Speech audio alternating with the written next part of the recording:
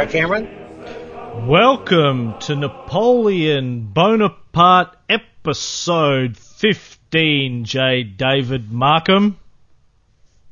Well, hello, Cameron. How you doing today? I'm good, thank you, mate. How you doing? How is the weather in your part of Washington?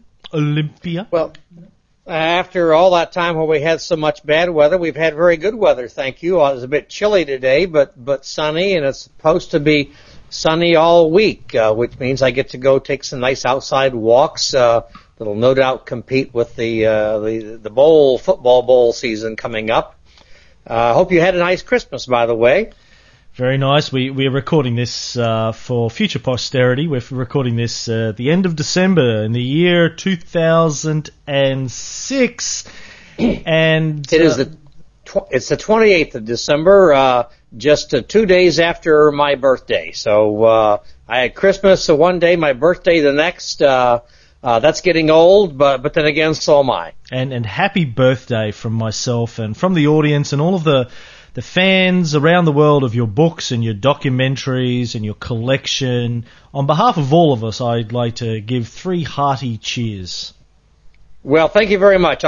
People ask me how old am I, because I look so young, of course. Of course. I can say that because we are not yet doing a video podcast, but I tell them that I am 21 years old with 40 years of experience.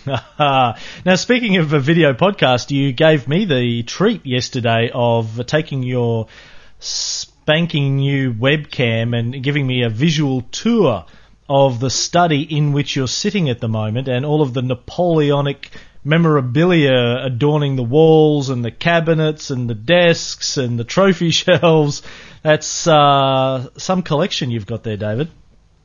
Well, thank you very much, Cameron. It's really the tip of the iceberg. Most of the really good stuff is upstairs, but I do have a nice library. I've been very blessed to have a house which has this quite large room in the lower level, and we turn it into my library, and here I sit in all of my imperial glory, as it were.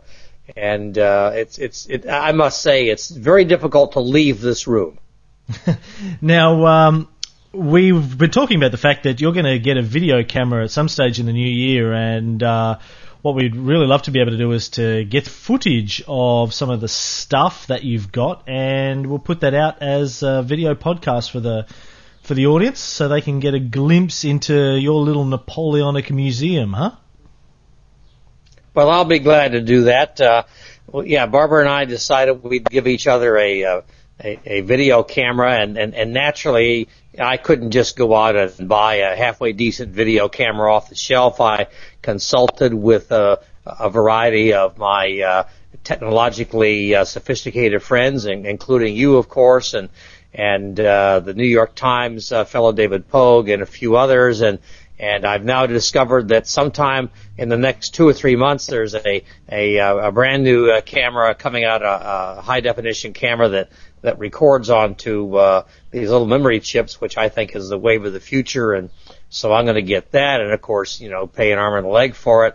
But when I get that, I will in fact be delighted to give a high definition video tour of the Musée Markham. Well, I'm sure I speak on behalf of the audience when I say we're very much looking forward to that, and I'm looking forward to having a look at that, and I'm also looking forward to getting an opportunity to come over and visit at some stage in 2007. Now, I certainly hope you do, and I'll also point out to my listeners here, ever hopeful of selling 1 or 2 extra books, that much of the collection can be found in the Napoleon for Dummies book or some of the other books that I've written, and they should, if they want a preview, they can feel free to go and have a look at those. Plus, every now and then I will send you, as I did today for this evening's podcast, a few images that you can post. Excellent. Now, I'll put those up after we record the show.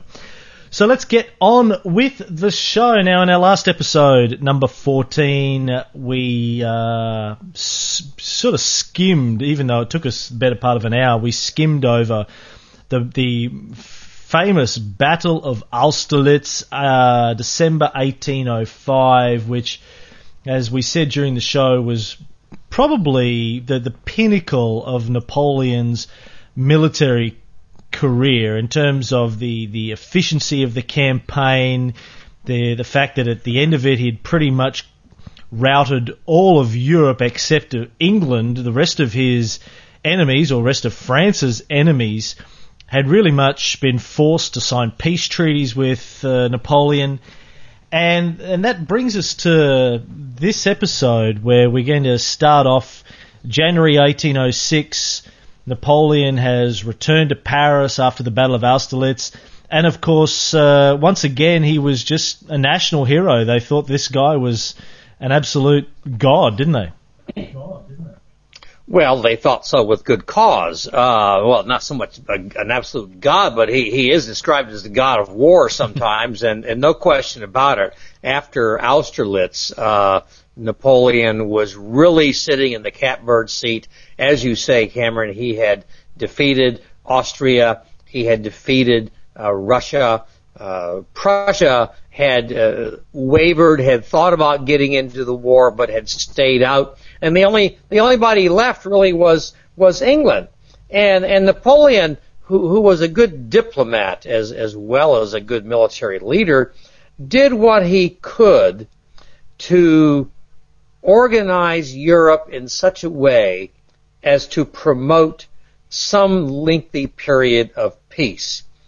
First of all, he turns to Prussia, the one country that he didn't defeat, but that was sort of, like I say, on the edge of getting into combat. And he grants them a little bit of territory taken from Austria. He eliminates the Holy Roman Empire. Essentially, he gets the 16 German states to get together and join the Confederation of the Rhine, which essentially brings a level of unity to Germany under his overall control that they hadn't seen for a long time. He marries off his stepson, Eugène de Beauharnais, to the daughter of the King of Bavaria, one of the German kingdoms, and as a result gains their everlasting support. Most interestingly, at least from my point of view, he takes his older brother Joseph, who, arguably, theoretically, could have been the head of the family, obviously Napoleon was, and installs Joseph as the King of Naples, getting rid of King Ferdinand IV and Queen Caroline. Now, Joseph gets a lot of bad publicity, particularly because later on he doesn't do a great job in Spain, and he doesn't do a real great job in 1814. But it must be said that Joseph is a pretty doggone good king of the Kingdom of Naples and Sicily. And that's one of the images that I sent you that our listeners will be able to see in due course. A beautiful little German engraving from the period of time when he was king. He was a progressive, reform-oriented type. He put into place in central and southern Italy and Sicily the same kinds of reforms that Napoleon had done, and really did a pretty doggone good job. And indeed, we'll probably say this again later on, when he's asked by Napoleon, asked in quotes, to be the king of Spain, he's really not very happy about it. He had a really good deal. The people of Naples liked him. He was quite popular. He did a good job, of course. I mean, anyone who's been to Naples knows that it's a wonderful part of the world to live, both from the standpoint of climate and food and so on. So he does a fine job. You just need half a dozen bodyguards and don't carry your wallet in your back pocket if you're there these days.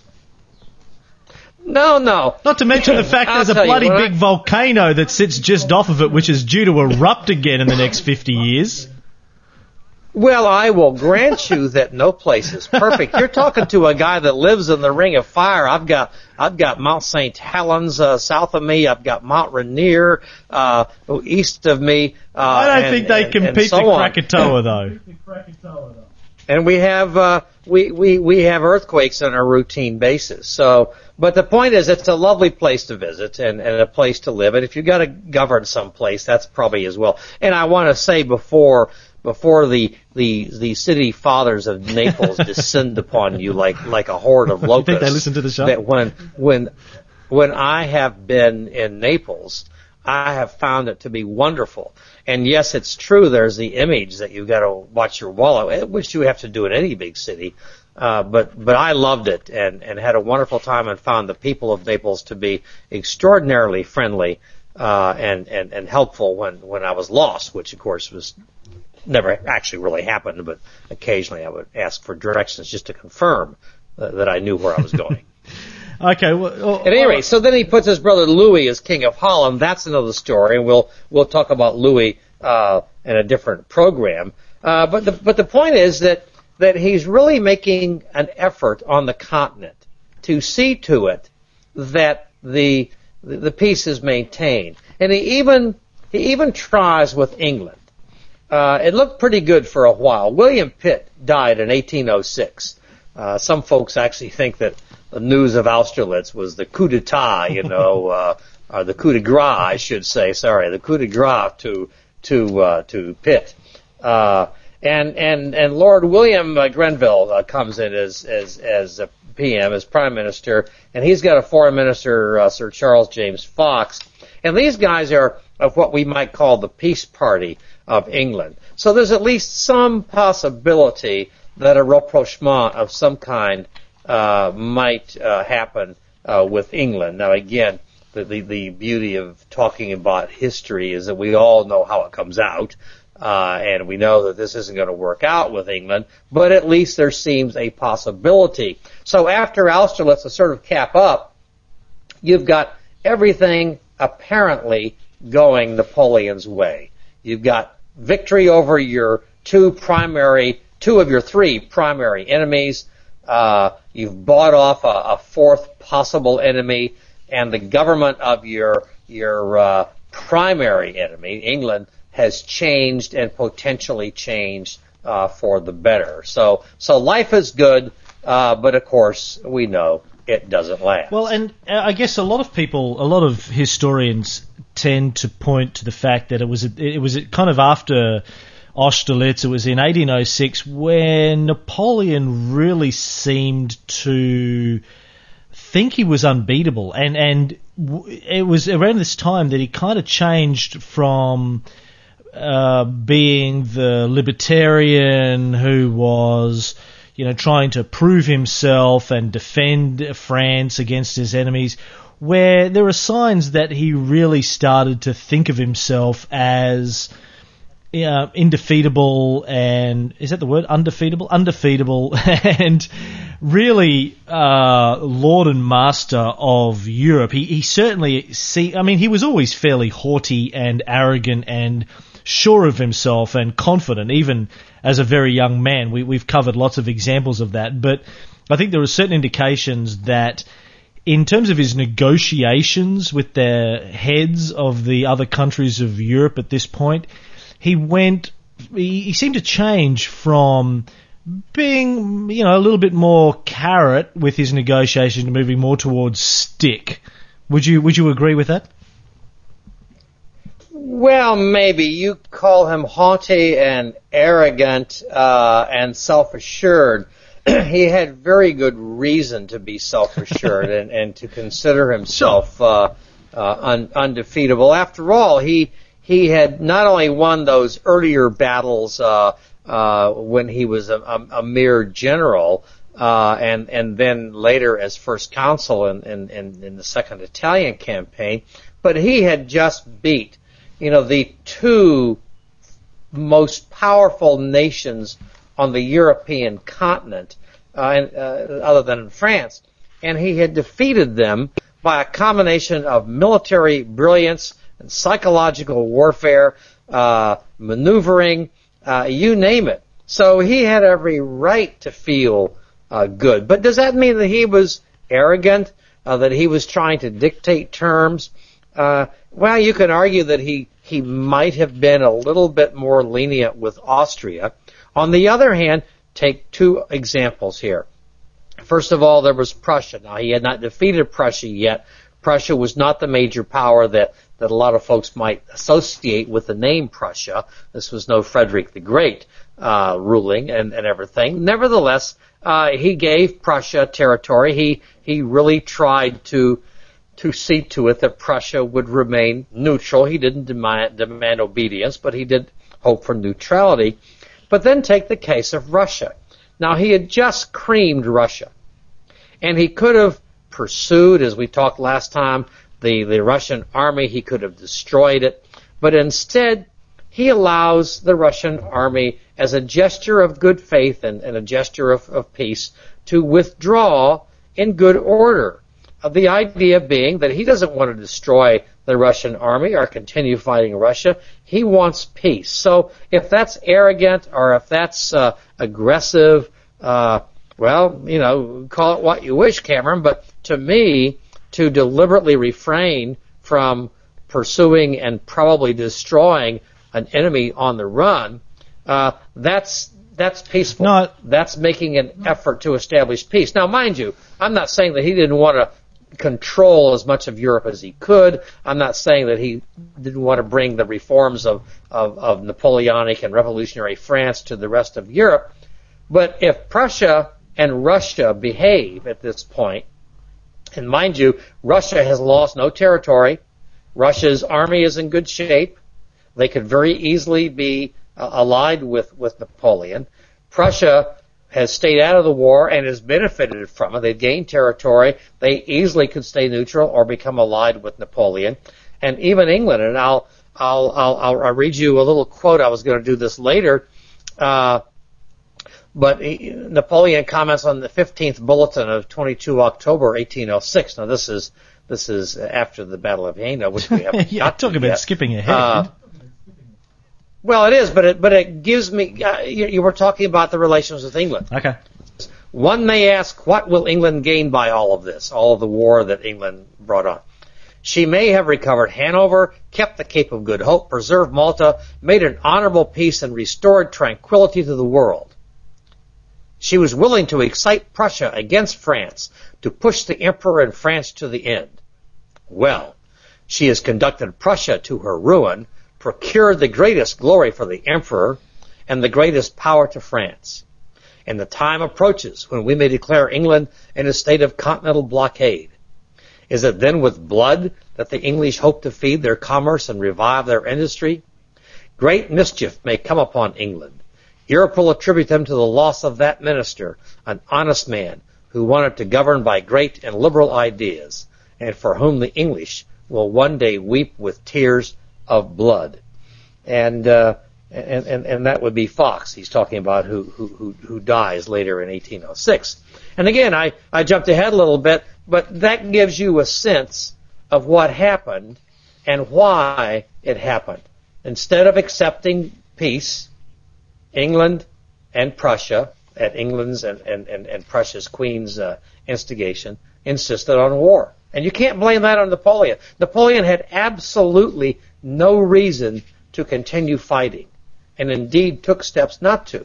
Is Napoleon a peacenik? No, I'm not saying Napoleon wasn't, quite willing to fight and quite good at it, but he had nothing to gain by continuing a military campaign at this point. All I'm saying is that this. It seems to me that it was kind of after Austerlitz where we see a gradual change. It didn't happen suddenly, but from 1806 onwards, and we'll see this over the next few episodes, I guess, there was a change in Napoleon's attitude, I think, towards who he was and his destiny, and a lot of it seemed to come back to, hey, I did Austerlitz. Don't argue with me. I did Austerlitz. But anyway, let's not get bogged down on this. I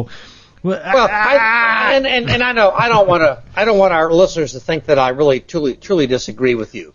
There's no question he was more self-confident. I disagree with the arrogant point, but he was more self-confident. He was more willing to tell people, listen, you're not dealing with some two-bit, emperor here. You're dealing with the master of Austerlitz. Yeah. You're dealing with someone, and each year he says, and also the master of Jena, and also the master of whatever, Friedland, etc. and so, yeah, he does become more convinced that anyone who messes with him will lose. And I think, frankly, that harms him in his ability to deal with things. But that's not surprising. With each accomplishment, we have a higher opinion of ourselves. I mean, here I was, a little nobody historian, and then I had a chance to do a series of podcasts with Cameron Riley, and now I clearly think of myself as the master of Napoleonic history, all because of this great victory. Let me read a letter from January 1806. There's 2 letters here. I'll just read a little bit of them. As people will remember from an earlier show, when Napoleon decided to become emperor of the French, as opposed to emperor of France, he brought the Pope in to officiate in the ceremony, and his relations with the Catholic Church and with the Pope were never really great. You know, they sort of band-aided over some stuff. He did the Concordat, and they were at least on speaking terms. And it starts to go awry around about here. But here's a letter that he writes to His Holiness the Pope on January 7th, 1806, and it begins, "Most Holy Father, I am in receipt of a letter from Your Holiness under date November 13. I cannot but be keenly affected by the fact that, when all the powers in English pay banded together to wage an unjust war against me, Your Holiness should lend your ear to ill advice, and write to me in such immoderate terms. Your Holiness is perfectly free either to keep my minister at Rome or to dismiss him. The occupation of Ancona is an immediate and necessary consequence of the military incompetence of the Holy See. It was better for Your Holiness to see that fortress in my hands than in those of the Turks or English." And he goes on, but it's a very politically sensitive letter. Now, immediately following that, he writes another letter to his uncle, Cardinal Fetch, where he says, "The Pope has written to me under date November 13th, a quite ridiculous and lunatic letter. These people thought I was dead. I occupied Ancona because, in spite of your representations, nothing had been done to defend it. Besides, things are so badly organised that whatever had been done, it could never have been held against anyone. Make it clearly understood that I won't stand any more of this nonsense, and that I won't tolerate the presence of a Russian or Sardinian minister at Rome. It is my intention to recall you and to replace you by a layman. As these imbeciles see no harm in a Protestant occupying the French throne, I shall send them a Protestant ambassador." And he goes on. I just love the change in tone. So at this stage, still very careful and treating the Pope with kit gloves, a little bit harsh on him, but, you know, very, very general politic. But then lets loose on his uncle, Cardinal Fetch. And, you know, in all honesty, Cameron, I suspect that the private musings of leaders today, if you could have access to them, would reveal similar kinds of things to leaders of the world, and you can pick whichever ones you want that would, in the public eye, say very nice things to them, very politically correct. Oh yes, I'm so happy to, you know, great, you know. And then if you could read what they're saying to their aides in private, you know, that moron, who does he think he is, you know, et cetera, et cetera. And I suspect that that's very true. And so you're getting a letter that he wrote to his uncle, Cardinal Fesch, where he probably says it the way it was. You know, the place was incompetently run, and he needed to step in.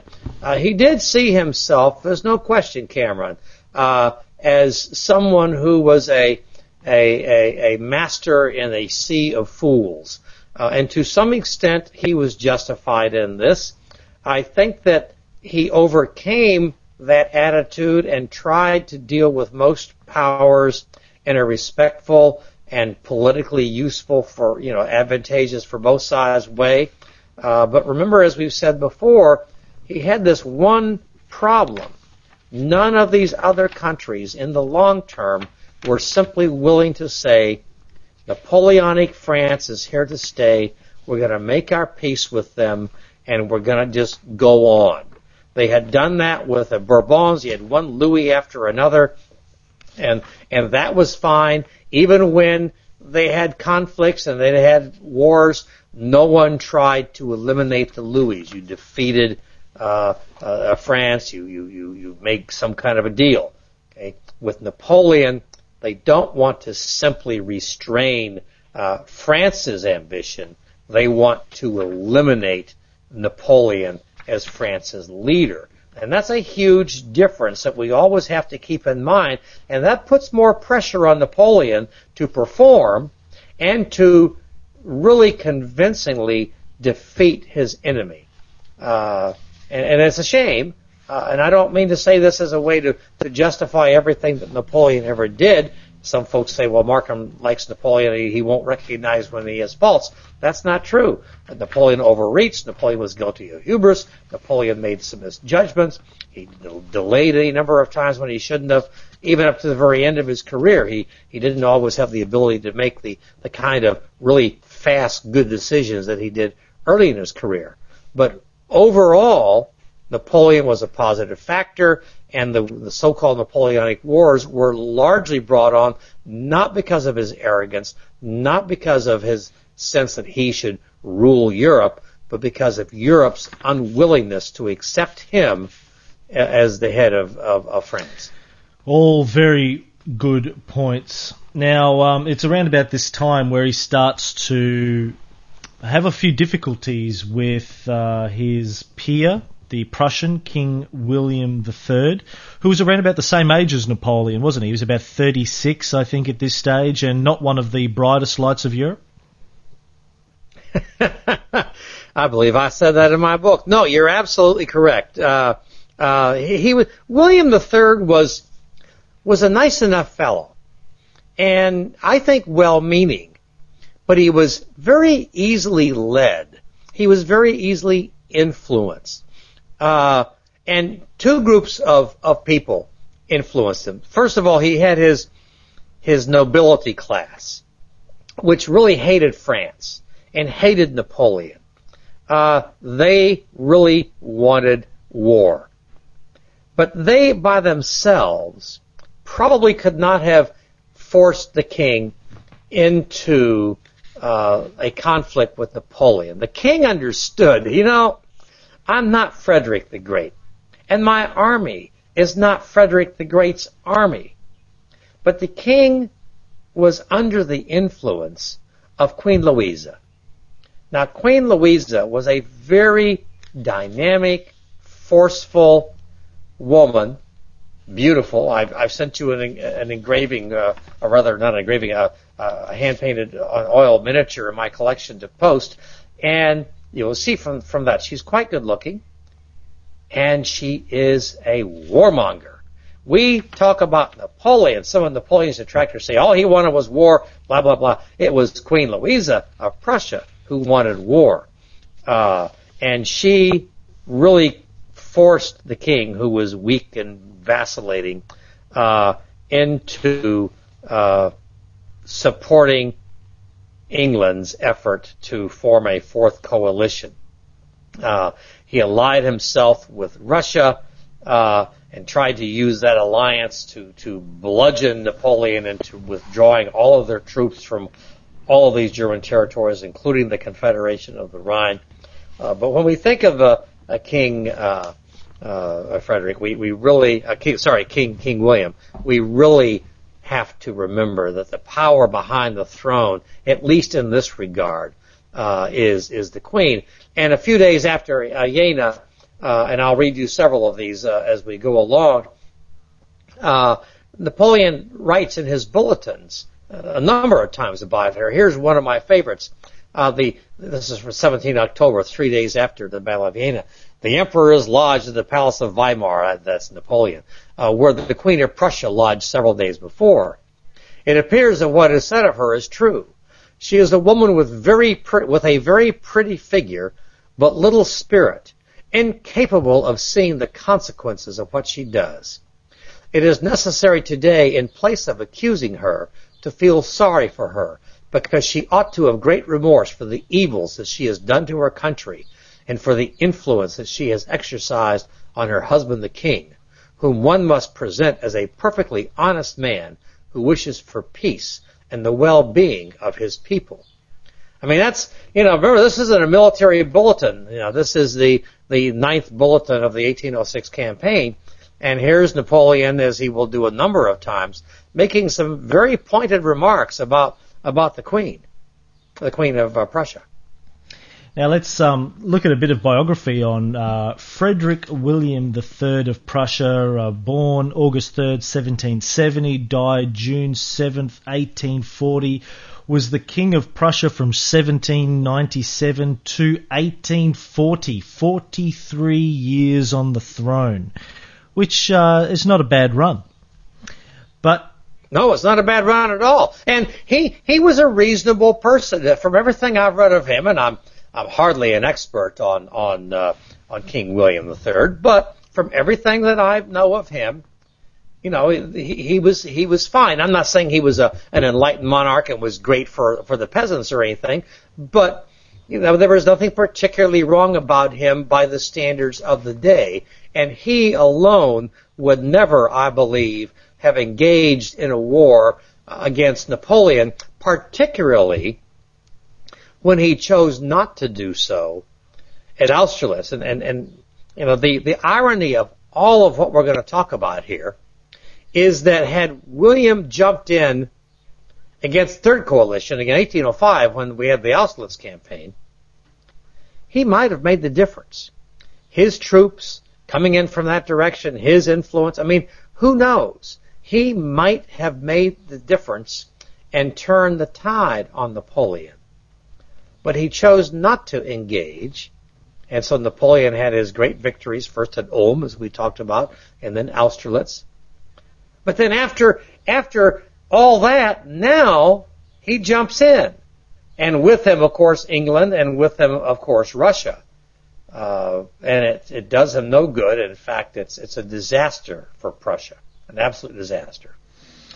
Absolute disaster, and unfortunately not so much of a disaster that he didn't take care of Blucher in the battle. If only Blucher had fallen in that battle. Was he even fighting in that battle, or was he retired at that stage? Okay, well, Blucher commanded a cavalry corps under Brunswick in 1806. He led directly to their defeat at Auerstedt when he rather foolishly went flying off with his cavalry and managed to get them butchered. On the other hand, he did help cover Hohenlohe when he retreated, and so on. But he didn't play the kind of major role that we will see him play later on. The thing I like about this period of Blucher's career, and people who don't know who we're talking about, when we get to the Battle of Waterloo, towards the end of the series, you'll understand the importance of Blucher from the Prussian army. And by the way, at this rate, Cameron, we will get to the Battle of Waterloo, which took place in 1815, in time to celebrate the bicentennial of the battle in 2015. We might still be recording this episode when that comes. Well, that's very true. We're about 35 minutes into the episode, and we haven't even talked about the campaign yet. That's right. Well, before we get to that, let me finish Blucher's point.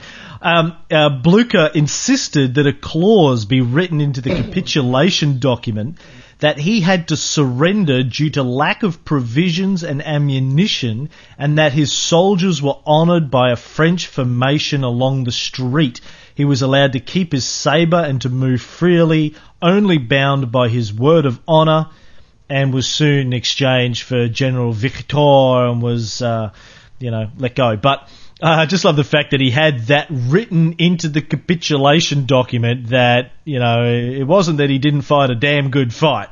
He just didn't have enough ammo. And that's common of Blucher. Blucher was a sly old fox, and he wasn't quite as aged and infirm in 1807 as he was in 1815, and he did quite well in 1815 too. So and of course you raise an interesting point, and maybe we'll do a program on this sometime, but prisoners of war, particularly officers of any level, and obviously at his level, were treated quite well, and he was put on parole and allowed to make his way back to wherever he was being held, probably at Verdun. I don't recall where Blücher was sent to, and was in due course and fairly quickly exchanged for a French general of equal rank. This is a very common kind of thing, and a lot of folks have a hard time understanding how very different and in some ways more genteel, at least for the officer corps, the whole question of being a POW, a prisoner of war, was in those days. I've done a great deal of research. I hope indeed to publish a book, and in fact, a friend of mine, Dominique Contant, in France, and I may even do this jointly. And I've done a lot of research on prisoners of war, and it's a completely different deal than anyone can imagine by today's standards. Sounds like a good book. Another Markham classic for me to add to the bookshelves. So let's get into the battle here. So yes, of course. So the Prussians. You need some medication. I just finished some. I think that's part of my problem. I'm not used to having medication when I do the show. Somebody's got to stay on track. I'm taking mine now. We've got no hope of finishing this under an hour if we're both on medication. So the Prussians decided that they were going to break their peace treaty and started mobilizing troops, where General Mack, the Austrian General Mack, had advanced on Ulm before them. Then you see the Prussians doing sort of the same thing, don't they? Well, sure. The Prussians begin to move forward. They are determined that they're going to force the issue. And in fact, one of the big problems for the Prussians is that after having allied themselves with the Russians, the Prussians and the Russians, they don't wait for their allies to get there. That was part of the problem, of course, at Ulm. The unfortunate General Mack got way too far in front of the main body and didn't wait for them. And now we have the Prussians doing the same thing. The Prussians move forward too far, too fast. All of a sudden they're out there. Not only are they out there away from the Russian allies, but they also are divided. A portion of their army is at Jena in Germany, and another is at Auerstedt. Okay, now at Jena, they're facing Napoleon, and at Auerstedt, they're facing one of Napoleon's most brilliant marshals, military commanders, Marshal Louis Davout. So we take one at a time. It's a twin victory, in spite of the publicity that comes later. It's a twin victory. First of all, on the 14th of October, Napoleon is facing General Hohenloh's detachment of about 38,000 men. Now, the communication isn't great. Napoleon thinks he's got the whole doggone Prussian army in front of him. But in fact, he's got almost a 3-to-1 advantage, because Napoleon has over 90,000 crack French soldiers against 38,000 Prussians. And it's kind of funny, because the history repeats itself. Here we are once again, this time with the fog of Jena. The fog lifts in the morning. Hohenlohe looks out across the field, and oops, all of a sudden he's not facing what he thought was a small detachment, maybe even smaller than his group of 38,000. But here's about 90,000 plus Frenchmen staring at him, and led by none other than the Emperor Napoleon. And of course, it's too late now. There's nothing he can do about it. There's no reinforcements that are going to make it there in time. And they do fight a fairly reasonable effort. The Prussian soldiers should not be dismissed as nothing. But by the middle of the afternoon, they're on the way out. Napoleon is on the way in. And just about that time, here comes probably the greatest cavalry commander of his day, Marshal Joachim Murat. I should send you an image of him as well. Murat comes dashing in, as he loves to do, and he just routs the Prussians. They are running, as the French would say in those days, with a sword at their back.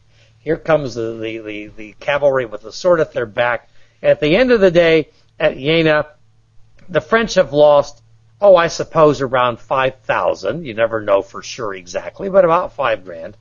The Prussians had lost somewhere in the vicinity of 25,000. That's a 5-to-1 ratio. That's good for anybody. And that wasn't even the main action.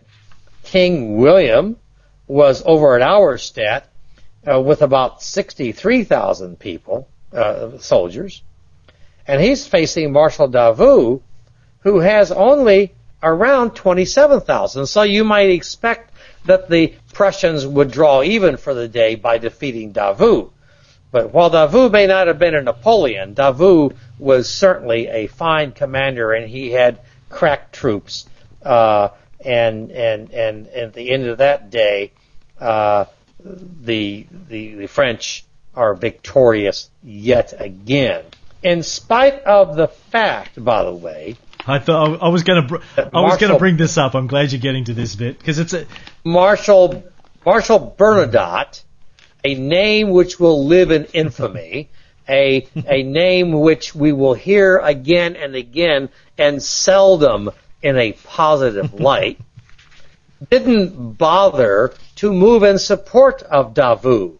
I mean, Bernadotte had a significant force and could have made the victory by Davout an absolute slaughter.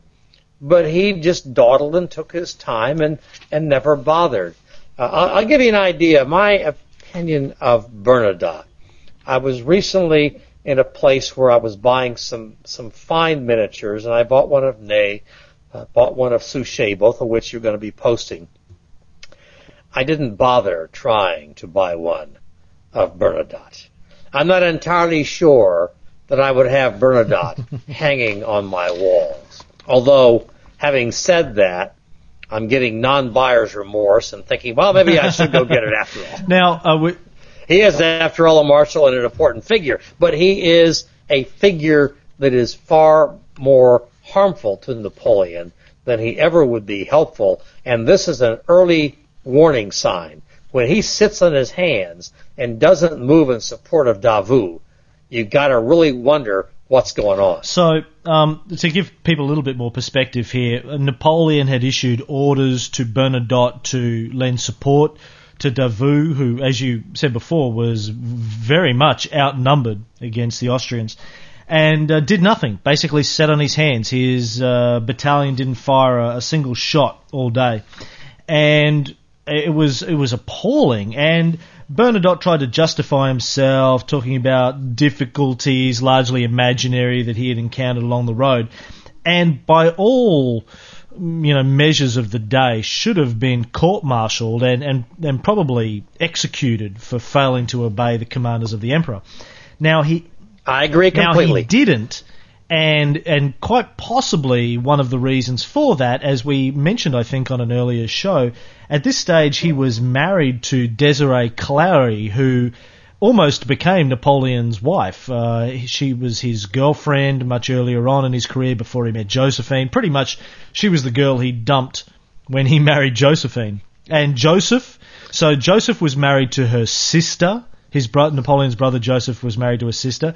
He had gone out with her for, I think, a year or so, and so it was probably out of that filial connection that Bernadotte managed to save his head. And I've got some quotes here from Napoleon. This is out of David Chandler. He says, according to Savary, Napoleon said, "This business is so hateful that if I send him before a court-martial, it will be the equivalent to ordering him to be shot. It is better for me not to speak to him about it, but I shall take care he shall know what I think of his behaviour. I believe he has enough honour to recognise that he has performed a disgraceful action regarding which I shall not bandy words with him." Now, this leniency obviously turned out to be a mistake, and as people will find out later on, Bernadotte defected from France, went on to become the Crown Prince of Sweden, deserted Napoleon, actually, lined up in one of the future coalitions against France, and his family is still the royal family of Sweden to this very day, and we all had to suffer through ABBA in the 70s as a direct result of Bernadotte's defection. Now, wait a minute. I like one or two of ABBA's songs. I won't hold that against you. Thank you. You're absolutely right, Cameron. I think what our listeners need to always understand about Napoleon was that he was from Corsica. And one of the traditions of Corsicans was a strong tie to and loyalty to and love of family.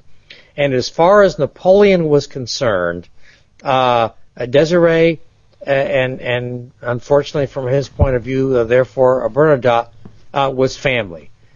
Technically that wasn't the case, of course, but Napoleon was loyal to Desiree. It's questionable who dumped who, by the way. I mean, Desiree, I think we talked about this, she went off and the communication was off and on and all, back and forth a little bit, and finally when Napoleon was in Paris, it kind of ended.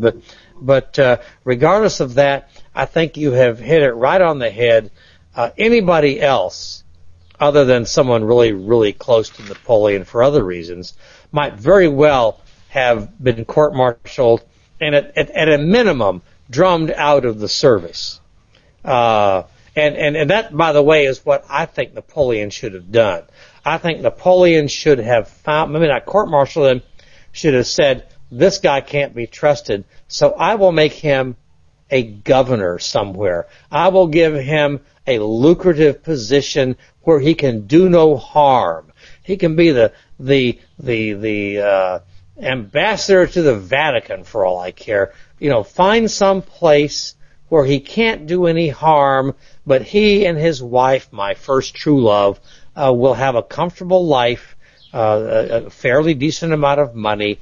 It will be an honorable existence, but he cannot command troops that could potentially harm me. If Napoleon had done that, never mind execution or prison or anything else, if Napoleon had simply found a face-saving way to get Bernadotte out of the action, at least the aspect of Napoleon's career that Bernadotte could influence would have been different. Now, would that have made any substantial or significant changes down the line, particularly in 1812 when he turned on Napoleon and supported Russia? I don't know. I'm not sure that there was ever a time when he made the absolute difference. Not like Blucher. But who knows? It could have been.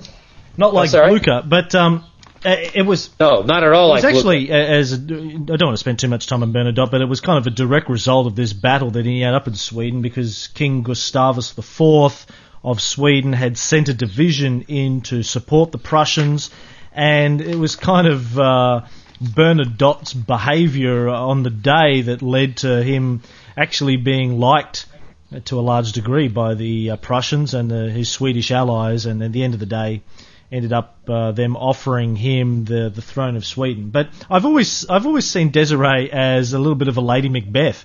I've always seen her as the woman scorned by Napoleon, who ended up lying in bed at night with Bernadotte, beating him up, going, you know what, you're too good for him, and you deserve better than that, and you're better than a marshal, and you're better than he is, and Well, you may very well be onto something there, Cameron. You may have once again shown a great deal of perception, because it could very well be that Bernadotte, who has never struck me as a particularly strong person. I mean, in some ways I think of Bernadotte and King William III as similar. They could easily be influenced. And it may very well be that Desiree was doing that. On the other hand, when Bernadotte goes off to Sweden, if I recall correctly,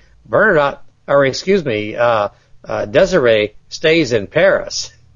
So, just exactly who was influencing whom there, it would require more research into that specific question than quite honestly I have done. Back. But it's an interesting question, and you may very well be correct. Back to the battle then. So it was an incredibly swift and decisive victory for the French. I guess one of the great ironies, of course, of the battle is that a lot of Napoleon's tactics in the field had come down to him from Frederick the Great of Prussia, and they were then turned upon Frederick the Great's peoples with such resounding success. I think Napoleon even stopped off at Frederick the Great's tomb at some stage during his time. Yes, he did. In fact, I have a snuff box, and perhaps I'll send you an image that shows Napoleon. It's a pressed horn snuff box that shows Napoleon at the tomb of Frederick the Great. And Napoleon, for good cause, admired Frederick the Great, admired the Prussian military tradition, but the Prussia of King William was not the Prussia of Frederick the Great. No one's ever going to call King William III King William the Great, other than maybe the great fool for being pushed into this. And pushed into it he was. And after Jena, the whole thing falls apart for Prussia.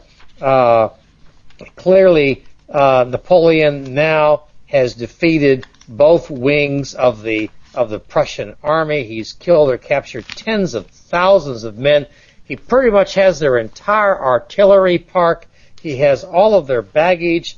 If nothing else, he has proven to Europe that Austerlitz wasn't just a lucky shot. Someone might have been sitting back and saying, well, okay, he got to Ulm, and an idiot Mack had gone way out in front of everybody, so he took advantage of that, and somehow he managed to play the Russians and the Austrians for fools at Austerlitz, but he's a paper tiger. He really, he's going to get his comeuppance one of these days. Well, maybe he will, but he's not going to get it by the Prussians. He soundly, and not just him, but the French army, Davout on the one hand, Napoleon on the other, soundly defeat, one might say thrash, the Prussians and send them packing. And so everybody now understands. You were talking a little earlier that Napoleon, after Austerlitz, begins to have all of this great self-confidence. I suppose one might argue that it was really this campaign, short as it was, with the twin victories against the Prussians, that really proves to Napoleon that Austerlitz and Ulm were not flukes, that he really was good, and that the French army and his commanders, his chosen commanders, in this case Davout, really was good, because they do. And Napoleon enters Berlin on the 27th of October. Berlin is pretty much out, and indeed, along the way to Berlin, of course, he does visit the tomb of Frederick, and he grabs in Berlin a huge arsenal. William has flown the Coup, of course. He's off to Königsberg, which is modern-day Kaliningrad in Russia, where I've been, and that's the province also where Eylau and Friedland are. And the day he enters, the day he enters Berlin, he writes in his 19th bulletin of the campaign on the 27th of October, and I quote, "To give an idea of the extreme confusion that prevails in this monarchy, it is sufficient to say that the Queen, upon her return from her ridiculous and sad trips to Erfurt and Weimar, spent the night at Berlin without seeing anyone, that the people have been for a long time without any news of the king," remember he had flown the Coup to Königsberg, "and that no one has provided for the safety of the capital, and that the middle class have been obliged to meet to form a provisional government. Everybody is witness that the Queen is the author of the difficulties that the Prussian nation suffers. Everywhere we hear it said, 'A year ago she was so good, so sweet, but since that fatal meeting with the Emperor Alexander, how she has changed. Now, so that's the story on her. I mean, apparently. that was Napoleon's story on her, and he attacked her mercilessly, publicly as well as privately. And I think it's fair to say that it was, partly his attacks against her and the king's characters, but mostly hers, that really it didn't serve him any favours. I mean, when all it seems to have done in the minds of the Prussian people is get their backs up against the wall, make them more defensive, love Queen Louise even more, and it sort of comes back to bite Napoleon on the backside, over the course of the next 7 years. I think if he'd been a little bit more gracious in his victory, as he was in previous victories, if he'd been a little bit more gracious, he may have saved himself a lot of troubles down the track. Well, I'm not sure, Cameron. And he was the man. He didn't need to tell everybody how pathetic these people were. He was already the man. You don't have to rub it in when you're the man. Well, no, but let me just, for the sake of argument, suggest to you that maybe this is his strategy. He doesn't want the king, who is the official power, and he doesn't want the people to feel that he's trashing them. And so he says, listen, you guys were led astray by this woman who was a warmonger. She talked you into it, and some of her noble people in the war party, and I'm not giving you all the quotes, of course, but he talks about that and some specific individuals that were known to have really pushed for war. And basically what he says is the Prussian people didn't want this, and not even the Prussian king truly wanted this. It was this small group of people led by this warmongering queen. They're the reasons for this.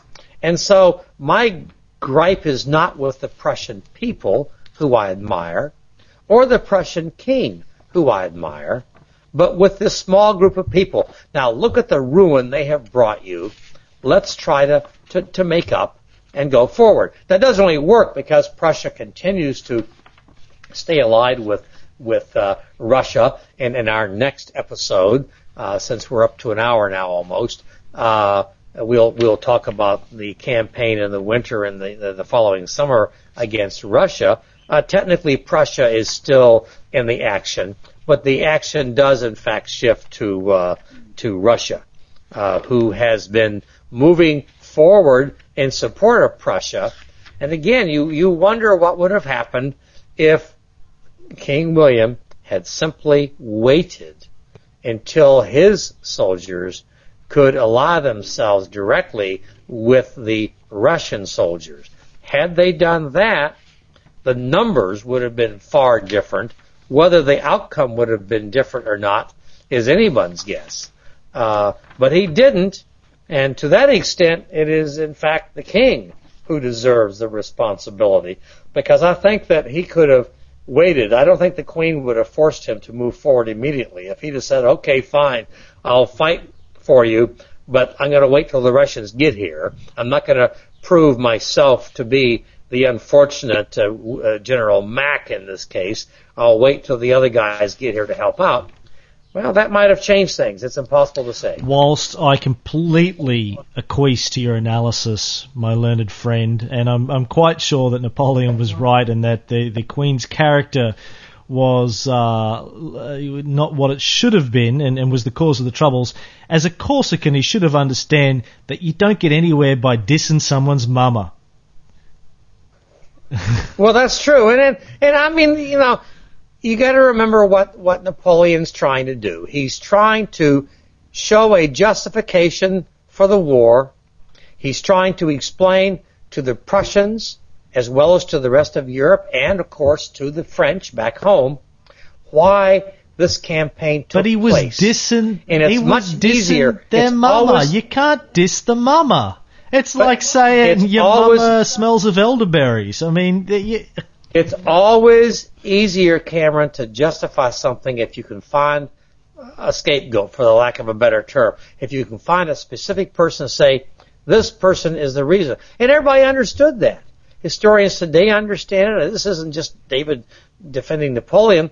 Historians today understand she was the primary force that got Prussia into the war. And she screwed it up badly, because if she really was going to get Prussia into the war, they should have gone in 1805. They may very well have tipped the balance in 1805. But they went off pretty much on their own in 1806. And that was really And they get dumb. their revenge in 1812, but 1814, but 1815. But 1815, yes. When Blucher comes back into the field of Waterloo, the Prussians are getting their revenge. Queen Louisa danced a jig. Now, we're not going to have time, obviously, to get to Poland or Warsaw or Madame Waleska or anything like that tonight, but what we should finish off before we close, a couple of important things that happened in 1806 that we haven't covered in enough depth, I think. And we're not going to have time now. We're nearly out of time, but we should talk more about the Confederation of the Rhine and the dismantling of the Holy Roman Empire. I mean, this was pretty historic. After, 1,500 years, thereabouts, since 300 AD to, where are we, 1800? So after, 1.5 millennia, Napoleon basically starts the dismantling of the Holy Roman Empire by creating the Confederacy of the Rhine.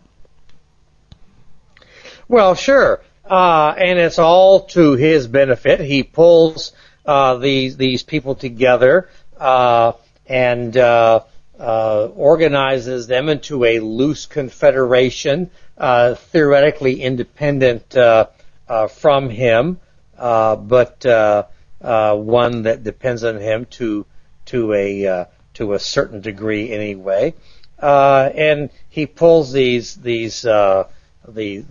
small states into this organization, eliminates the Holy Roman Empire. That technically happens a little bit later, and for some period of time at least, it works pretty well. But one of the great ironies of all of this is that the Holy Roman Empire, bringing them out of the control of Austria, the King of Austria was also the Holy Roman Emperor, Francis, and putting them more loosely under the control of Napoleon, rekindles a spirit of nationalism, of German nationalism.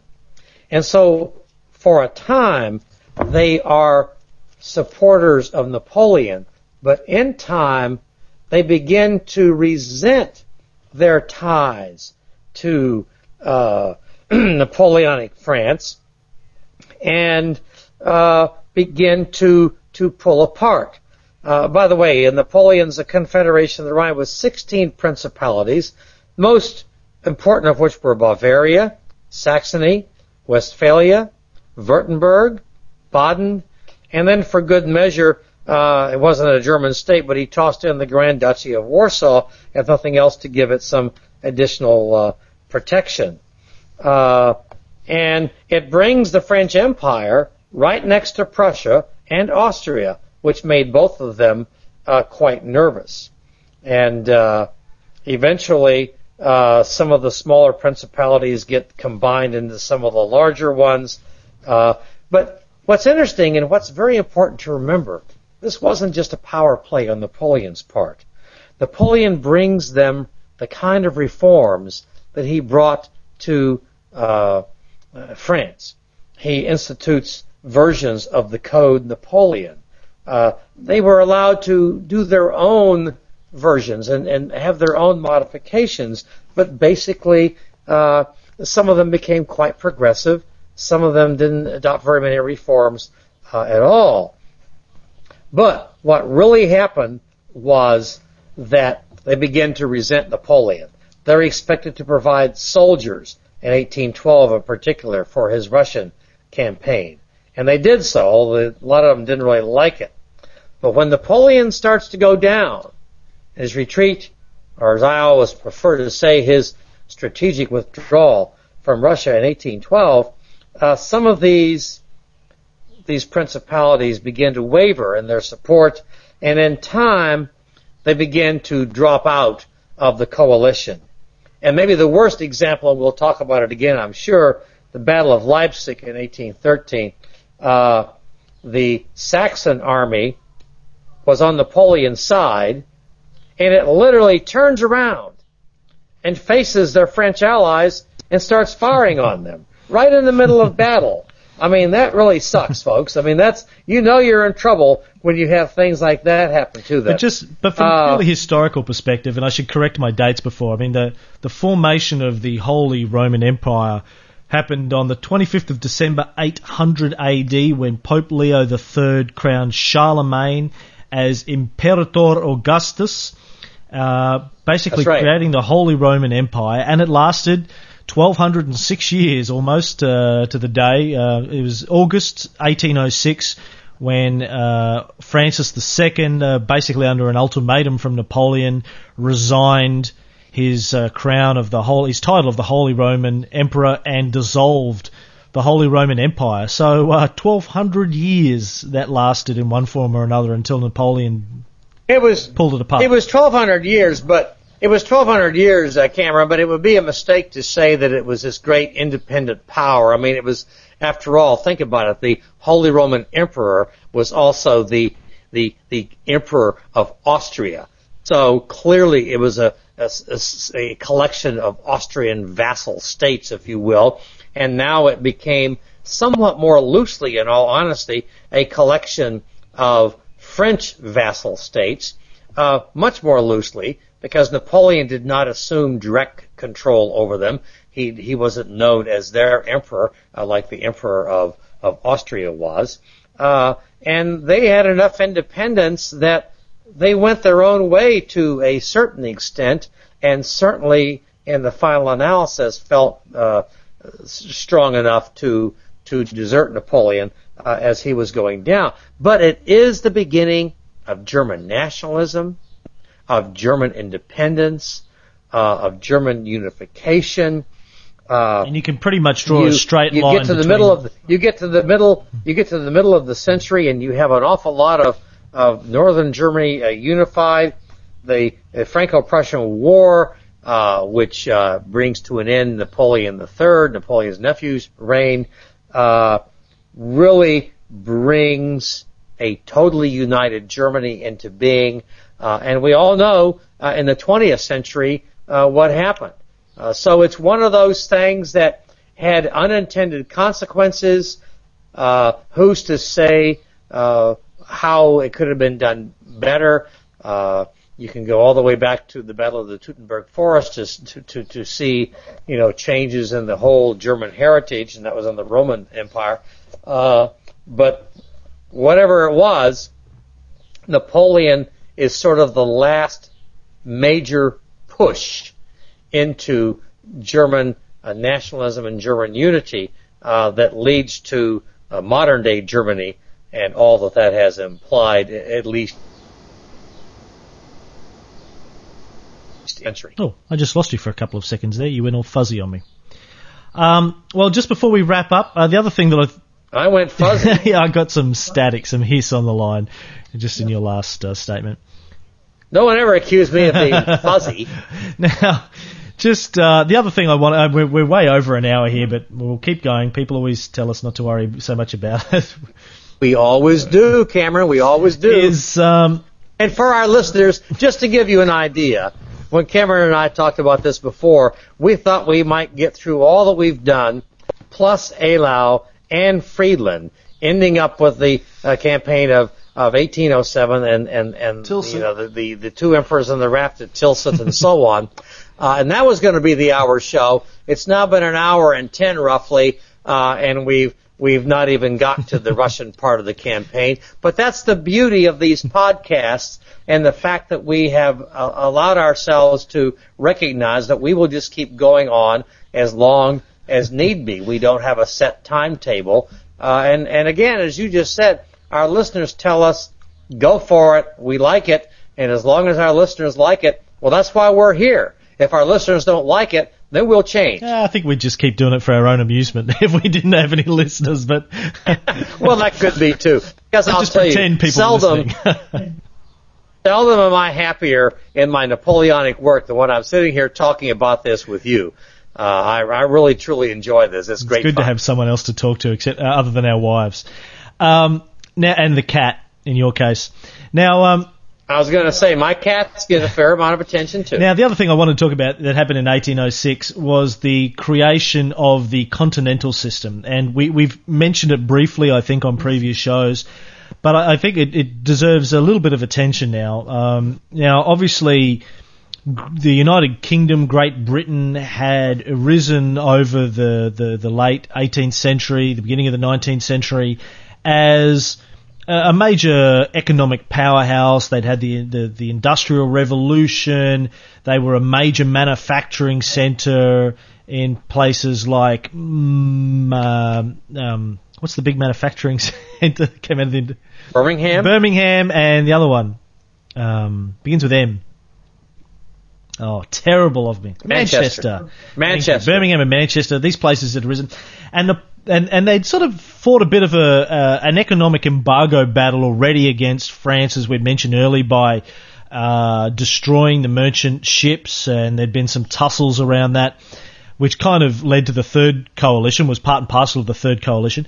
And now Napoleon decides to turn the tables on it and creates the continental system, where he basically places a European embargo, not just a French embargo, but a European embargo on goods, on transactions with Great Britain, basically, which makes him incredibly unpopular, not just in the other European countries, but also in France itself, doesn't it? Well, it does and it doesn't, and to a large extent it does. Now, you have to understand that first of all, and we've talked about this before, England or Great Britain had the attitude that they could sink any ship they wanted to, or they could board any ship and confiscate the goods if they determined that it might somehow make its way to France. So there was an economic embargo that was being enforced on the sea by England. And it was basically an illegal embargo, particularly as in terms of sinking and boarding ships, but nonetheless there it was, and might makes right or whatever. So Napoleon decides basically, listen, two can play that game. And so he creates, starting with the Berlin Decrees in 1806, he starts an economic blockade called, as you say, the Continental System. The idea is we will seal off the continent from England. Now, you got to remember that Great Britain was much more dependent on trade than the continent was. The continent could trade within itself because it had a huge number of resources and a huge population base. Great Britain, of course, the British Isles is much smaller population base, smaller overall industrial level. It needs trading partners. So the theory is good. The problem, of course, is it's very difficult to seal off an entire continent. And so you have a thriving black market. Even Josephine, his wife and empress, was buying things on the black market. Louis, the King of Holland, Napoleon's brother, basically ignored it when it was convenient, and there was a lot of smuggling going on, and indeed that eventually costs him his throne. When Napoleon finds out what Louis is up to, he says, "Good, you're off." Napoleon's brother-in-law, Murat, who was at that point the King of Naples, later on became the King of Naples, didn't exactly enforce it. That said, you have more success than is oftentimes recognized. It really did have a negative effect on England's economic position, but that was more than balanced by the problems it was creating for the economy of the continent, for Napoleon's image, and then maybe the worst of all, Napoleon says, in order to seal off the continent, I must control the Iberian Peninsula. which is to say Spain and Portugal. And it was his move into Spain and Portugal, which I believe signals the end of Napoleonic Europe. It's the biggest single mistake he makes. Another mistake, which many people think was a worse mistake, but I disagree, it is to a significant extent because of Tsar Alexander of Russia refusing to honor the continental system. He did for a while, and then he was under pressure from his family and from his nobles, his business community, to stop honoring it. And he decided to stop honoring it. That's what led to the invasion of Russia in 1812. So you've got the invasion of the Iberian Peninsula, Spain and Portugal, the so-called Peninsular Campaign, which is the death knell for Napoleon. And you also have the more famous invasion and disaster in Russia, both of which are caused to a very significant extent by Napoleon's need, perceived need anyway, to enforce the continental system. It probably is one of those things that sounded like a good idea at the time, but it really wasn't a very good idea. And in the long term, it probably contributed more than any other single factor to Napoleon's ultimate demise. Just interesting that, it was his attempt to, if I can't, and we're going to see, I imagine the next episode, his last attempt at trying to get ships over to Great Britain and how that ended in disaster. But he was thinking, if I can't get ships over there, I'll fight them in an indirect manner through economic warfare. And of course, we could draw analogies towards economic battles being fought around the world today, but after the hate mail that I've been receiving from at least one listener about our unrelenting attacks and our bashing of America and President Bush on this show, I guess we probably shouldn't go there. Well, probably not. And he referred to you as my sidekick. Well, that was the biggest insult of all, of course. I couldn't believe. Let me tell you, my friends, if there's a sidekick here, it ain't me. No, all kidding aside, I consider Cameron and I to be absolutely equals on the show, and we've become very good friends. Let me just comment on that, though. Listen, you got to learn from history, and the real point of studying history, other than just it's interesting and it's fun, is to learn from it and to draw conclusions from history that relate to the modern day situation. And you look at a lot of what Napoleon did and some of the stuff in Egypt we talked about, and yes, we should have figured out that there's something to be learned there as regards the nature of what's going on in the world today, in particular what's going on in Iraq, where the United States, my country, and I'm a proud American, is having to reconsider its approach, having discovered, not surprisingly from my point of view, that it hasn't worked out real well. And some people are offended by that. I'm sorry. Now, Cameron, you and I disagree on the Queen. I'm a great admirer of the Queen, and you are not a great admirer, at least of the monarchy, and that's fine. I think there's room for people to have different opinions on that, and I suspect that people in the United Kingdom are not completely unanimous on the idea of a monarchy, although I think most Brits and myself as an American certainly included have a great admiration for Queen Elizabeth. And while we're at it, let me show you a little bit of nonpartisan behavior here. We all know that I'm not a great fan of the current incumbent, and I wasn't a great fan of a gentleman who was president for 2 years, but former President Jerry Ford just passed away. Jerry Ford was the president who became president after Richard Nixon resigned in disgrace, and he really made, I thought, even though he was a very conservative Republican with whom I did not agree on very many issues, including his partner Richard Nixon, he nevertheless made a nice effort to bring America together again and to heal some of the wounds of Vietnam and of Watergate. And he just passed away at the age of 93, and as an aside, we should all live to 93.